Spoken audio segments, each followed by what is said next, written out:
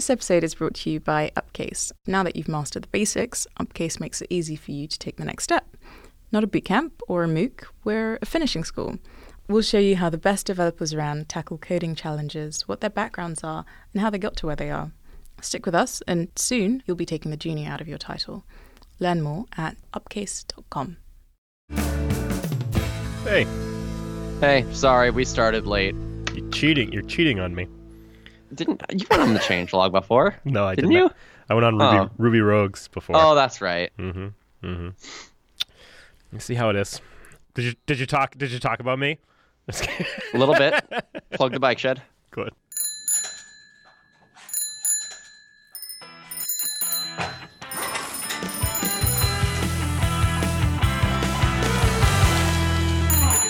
I gave my first talk with the cane this weekend. Yeah? Did you use it as a prop? Wave it around? No, I should have. I can't wait to see the video of it, because, the pictures, I looked pretty cool with the cane on stage, I gotta admit. I like this new cane. It looks much better than the old man cane. Because it has flames. Because it has flames. Right.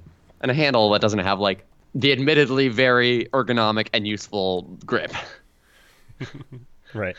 And it's significantly less practical, but I don't feel terrible about myself walking around with it, so reasonable trade-off. Yeah, seems like a good trade-off.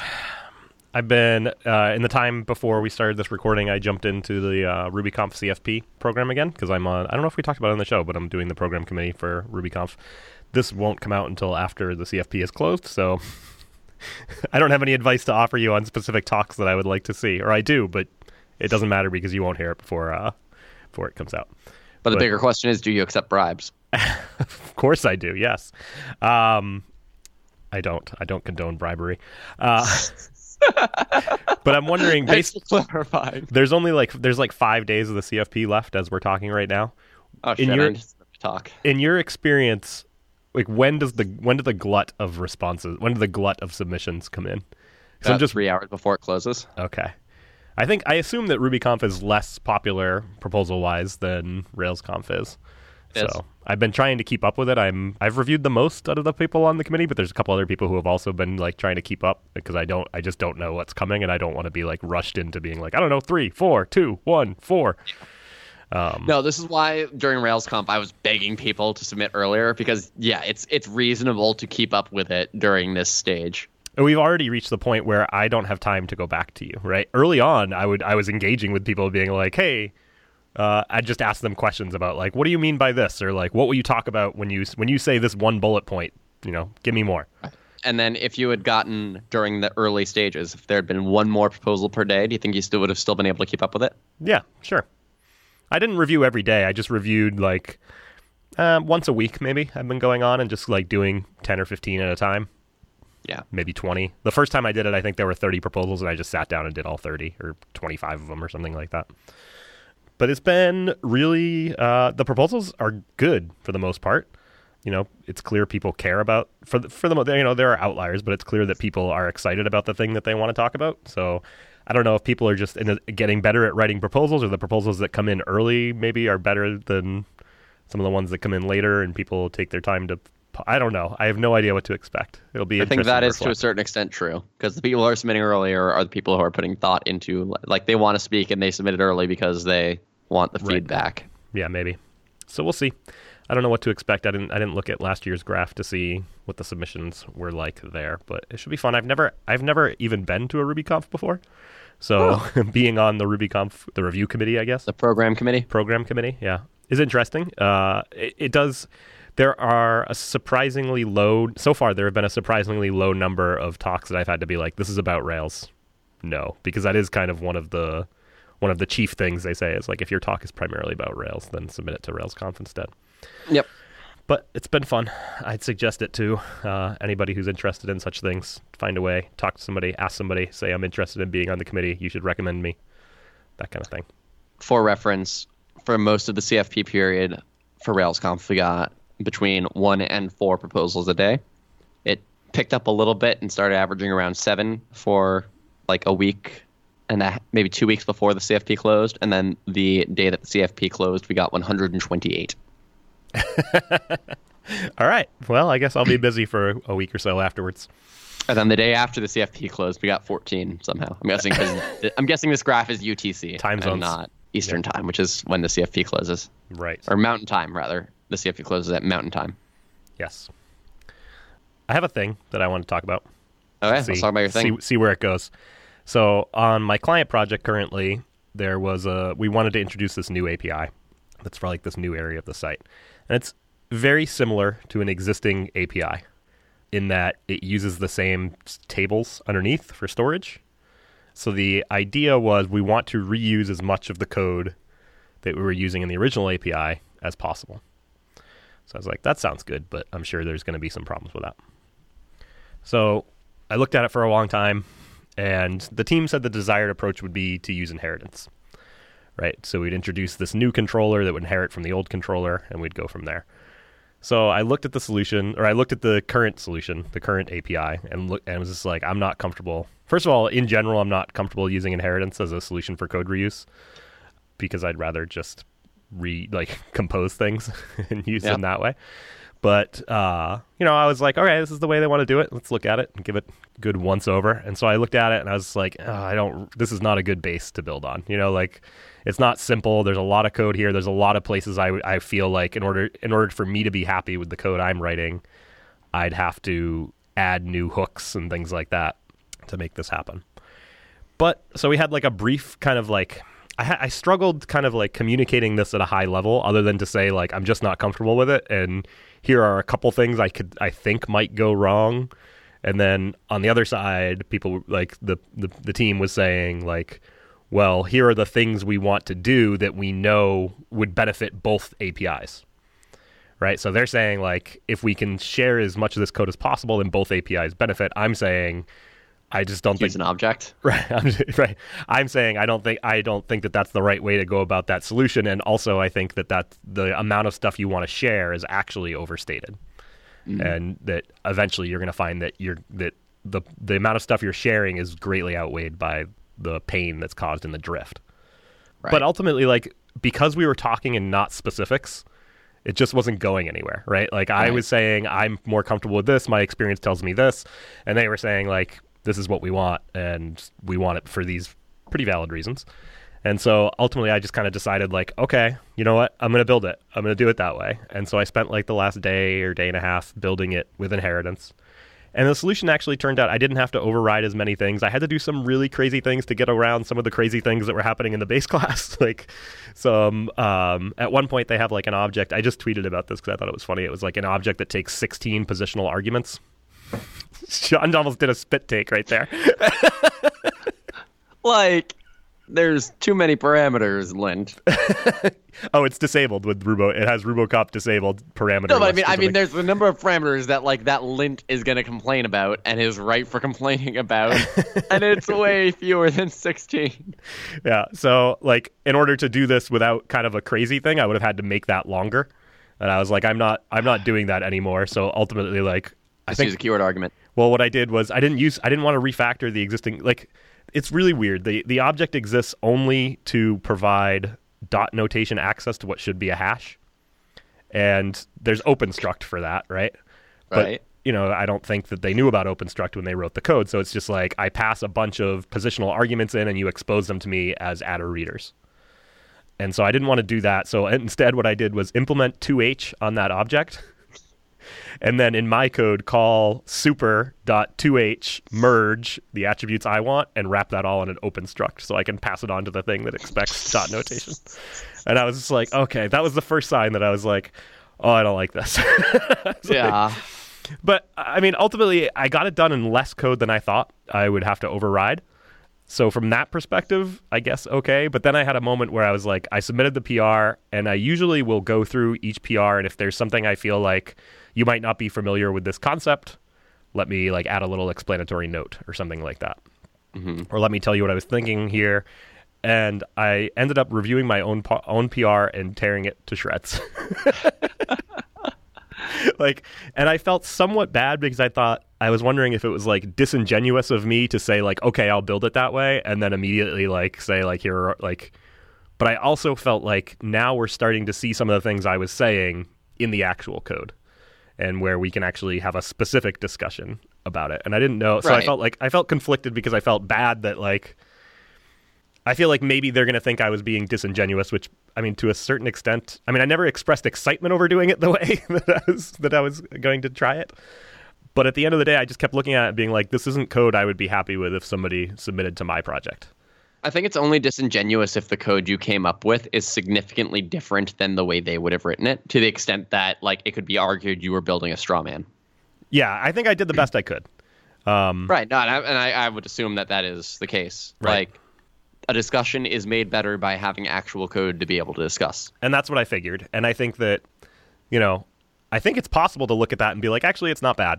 Let's just go with it. But I think that it's just going to keep happening as we, like, this was one endpoint that I exposed. And as we want to expose more endpoints that are inherit from other endpoints, I think we're going to have similar problems.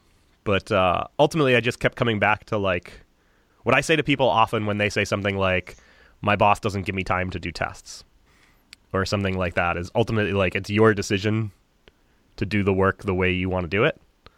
And if you think it requires you to write tests to do the work right, then like write your tests. Like that's what's going to make you happy with the work. If somebody's like a junior engineer and they're hanging on to this job by a thread, that doesn't particularly help them, maybe. Right. Well, it doesn't so much apply when it's not your boss, it's a bunch of other developers who you're having to convince of your point of view, and like you actually do need them to see your point of view. Right. So what I was getting at is like, in this situation, I didn't feel comfortable just submitting this PR as is and being like, okay, what do you think? Right. I felt like I had to call out my objections in like my specific objections. Like, hey, this particular thing is funny because we are inheriting from here and I have to override it like this, and like that kind of thing. Do you think you would feel less weird about it if instead of framing it as, all right, I'm going to go implement it the way you guys want it? Mm-hmm. If instead your frame of reference was, I'm going to go implement it this way so that we can have some concrete code to look at and discuss. Yeah, I think I probably should have said that off the bat rather than like, okay, we'll do it that way. I should have said, okay, I'll put up a PR that way and we can discuss it. Right. Rather than, and it's a subtle difference, I think, but it makes I think that would have made a big difference. So yeah, maybe in the phrasing, I would feel less bad about it. I ultimately don't think it's a huge deal. No, I don't think anybody's going to have an issue with you re-raising your points now that there's actual code to point at and discuss it. Right. So I don't know. I just submitted that before we started recording, and I was like, oh, is this like really bad? Like, oh, I was going to ask, how did it go? No, I don't know. Let's see. Has anybody commented since we started? Probably not. It takes people a while to get around to PRs. I'd imagine by next week I'll have either merged it or not.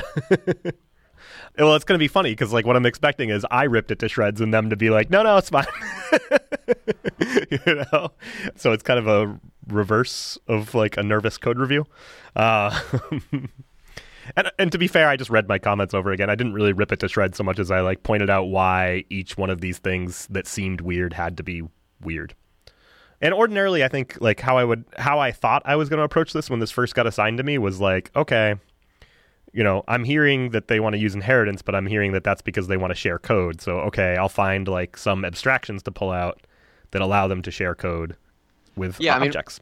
My first thought when I hear this thing takes 16 parameters, I'm fine with an object that just exists because they want to use dot notation instead of a hash. Because like OpenStruct has the same potential typo issues that using a hash does, maybe a little bit less. But certainly 16 parameters, like, there's probably some data clumps there. There's probably some bits of that can live in their own slightly smaller objects, and then you delegate. Well, there's already like 5 of these objects. There's other ones that have like 6 parameters and 7 parameters, and they are 6 or 7 is pushing it, but like that's certainly positional too is really my biggest problem. Is like yeah, definitely I would use keyword for all of these. Almost, I find myself using keyword for anything over 2 at this point. I agree. And it really, even 2, if it's not obvious what the 2 should be. Like if the second one is like a Boolean that controls something, then I will name it with a keyword or whatever.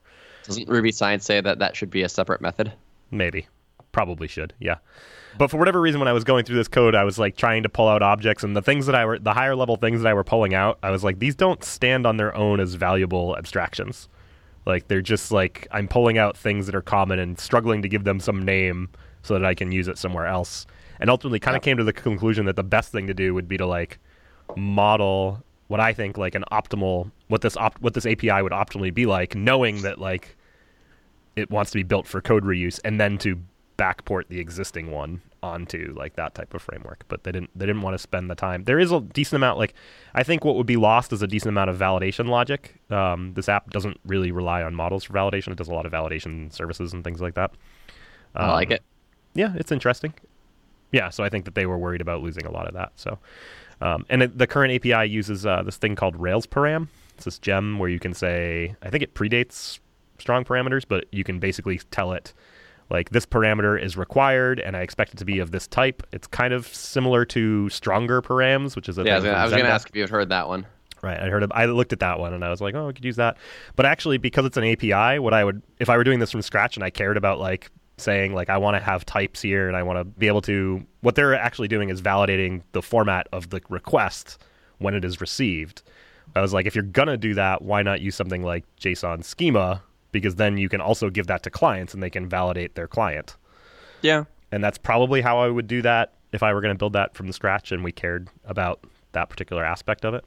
If I were doing this API from scratch, when I say this API, including both strong parameters and active model validations, I would have them both be part of a single API that lives at the controller level and was a series of class macros in Ruby that is not specifically tied to, like, it can only do things that are representable with JSON schema. But Right. assuming that you aren't doing things like, for example, it would have an API that takes, like, you could pass it a block, and that block would take the value as a parameter, and then that block would be responsible for validating and potentially typecasting as well. But then, like, with this class macro type thing, if you weren't, for example, ever passing it a block of arbitrary Ruby code, then it would presumably be able to generate JSON schema for the majority of simpler cases. So you said you liked that, like, the validations weren't in the model. So are you of the opinion that, like, models should be basically just maps to your schema? With Yeah. very little, like, would you put methods there? Would you put ID? Like, if you were doing a greenfield project today, what would you do? I don't know the answer to that in Ruby. Like, so I think part of the problem I have with some of the approaches people are taking to database libraries these days, or to, like, just Rails puts too much stuff on the model, is that to a certain extent a lot of it is more fighting with these people want to be writing in a language that is not object oriented. Yeah.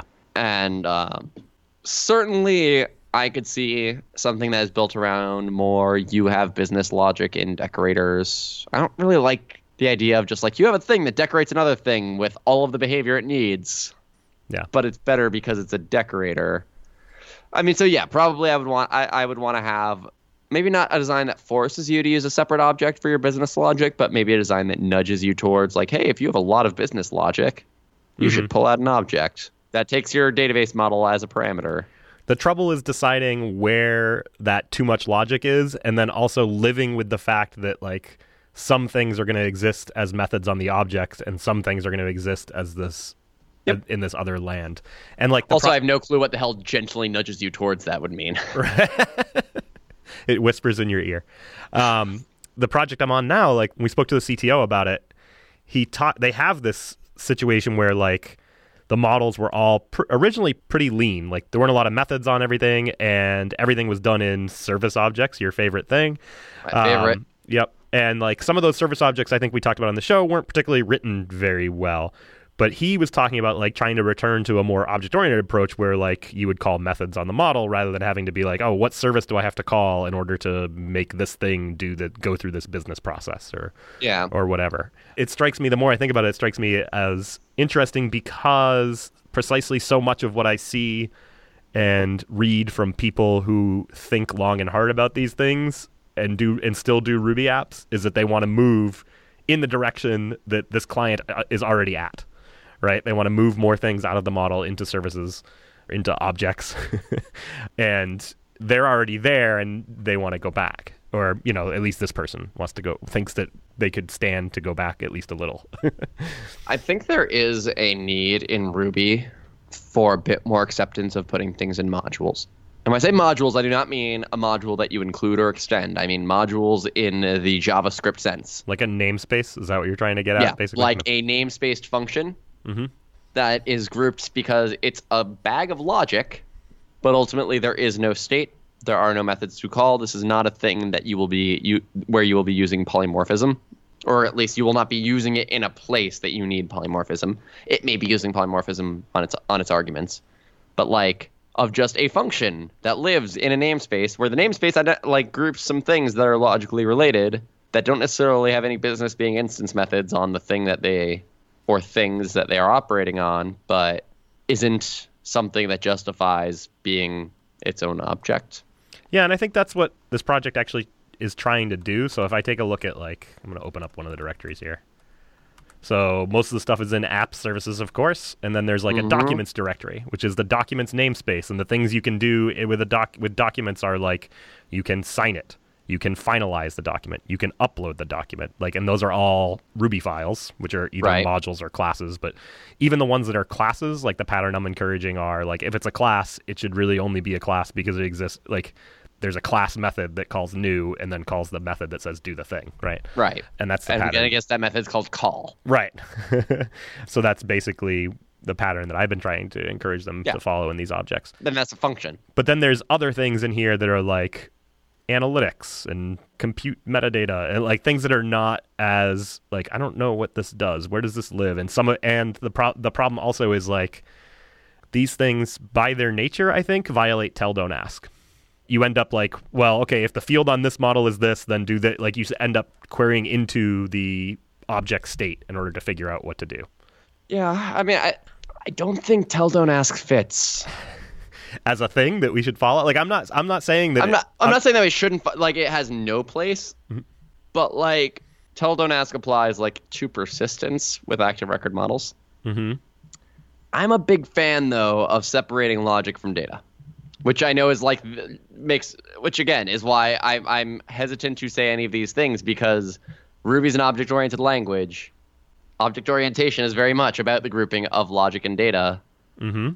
But I also am of the opinion that there is some data that tends to just have too much damn logic associated with it to put in one file. And I don't think it being an instance method has much benefit in most cases.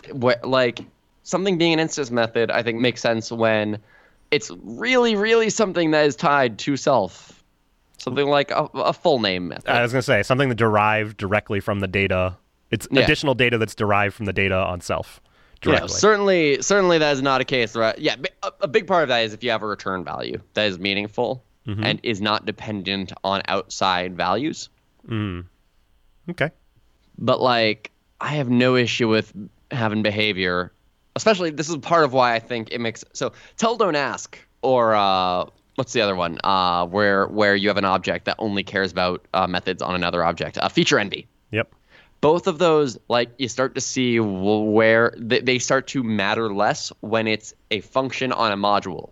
Yep. And not a separate object. Now it's no longer, does this object have a reason to exist? The question is, does this function have a reason to exist? And so if you reframe it as, should this function otherwise be an instance method? I think it's a lot easier to justify a function not being an instance method than it is to justify an object's existence. Right. And the places in this code base where I see it, like, I start to go, oh, this is where tell, don't ask is telling me, like, this is a problem. Are like, one of these services might need to know, like, is this object in a state where I can proceed, right? And so it needs to figure it queries various fields on the underlying object to say, like, okay, have we uploaded the document yet? Have they paid yet? That kind of thing. And says, like, okay, yep, it is, which is fine until some other service needs to know that same thing, right? And you're like, okay, am I going to re-implement this here, or do I like? I think if you're following this to the purest extent, you would create another service that's just like a query that like takes this thing and returns like, yes, it's in this state, or no, it's not in this state. Or if it's simple enough, maybe you just go ahead and throw that right on the model, right? I don't know. I would personally only reach for throwing that right on the model. So I'm willing to assume that answering both of those questions means coupling whatever answers the question to Stripe and S3. That may or may not be true in this case, but like let's just take that because that's probably the worst case scenario, right? And let's assume that your model otherwise does not know or care about Stripe or S3. Right, and in this case it doesn't, but yeah, I can see your point. I would only consider going down that route if, for whatever reason, the thing that's asking this question needs to be polymorphic. Going down what route now? Adding it to the model? Going down the route of adding it to the model. Is this a question that you're ever going to ask for another object? No, probably not. And so that's where I'm like, I have no issue with coupling to, this is the function you call to find out the answer to this question about this object. And it may not be an instance method, Right. but I don't want this object to know about Stripe or S3. And then this function might know about how to access a payment process. Or, and once we go down that route, now it starts to become a lot easier to justify an object's existence, because now this is the object that has an injected payment processor and file upload service, which could arguably be premature optimization for we support multiple payment services or we support multiple file uploads. But really, both of those cases are, if nothing else, a case that tends to be polymorphic because you don't want to upload to S3 or actually charge a credit card in development or tests. Right. And so you do tend to want an injected thing there. Right. In this Anyway, case, sorry, I'm going off on a... No, in this case, it wasn't actually needing to interface, to determine that wasn't needing to interface with Stripe or S3 or whatever, because at this point, like, another service has already set a flag in the database that says, like, yep, it's paid. Yep, it's uploaded, right? Oh, well, I mean, if it's actually just querying state on the model that's already on the model, yeah, no, that's an instance method. Right.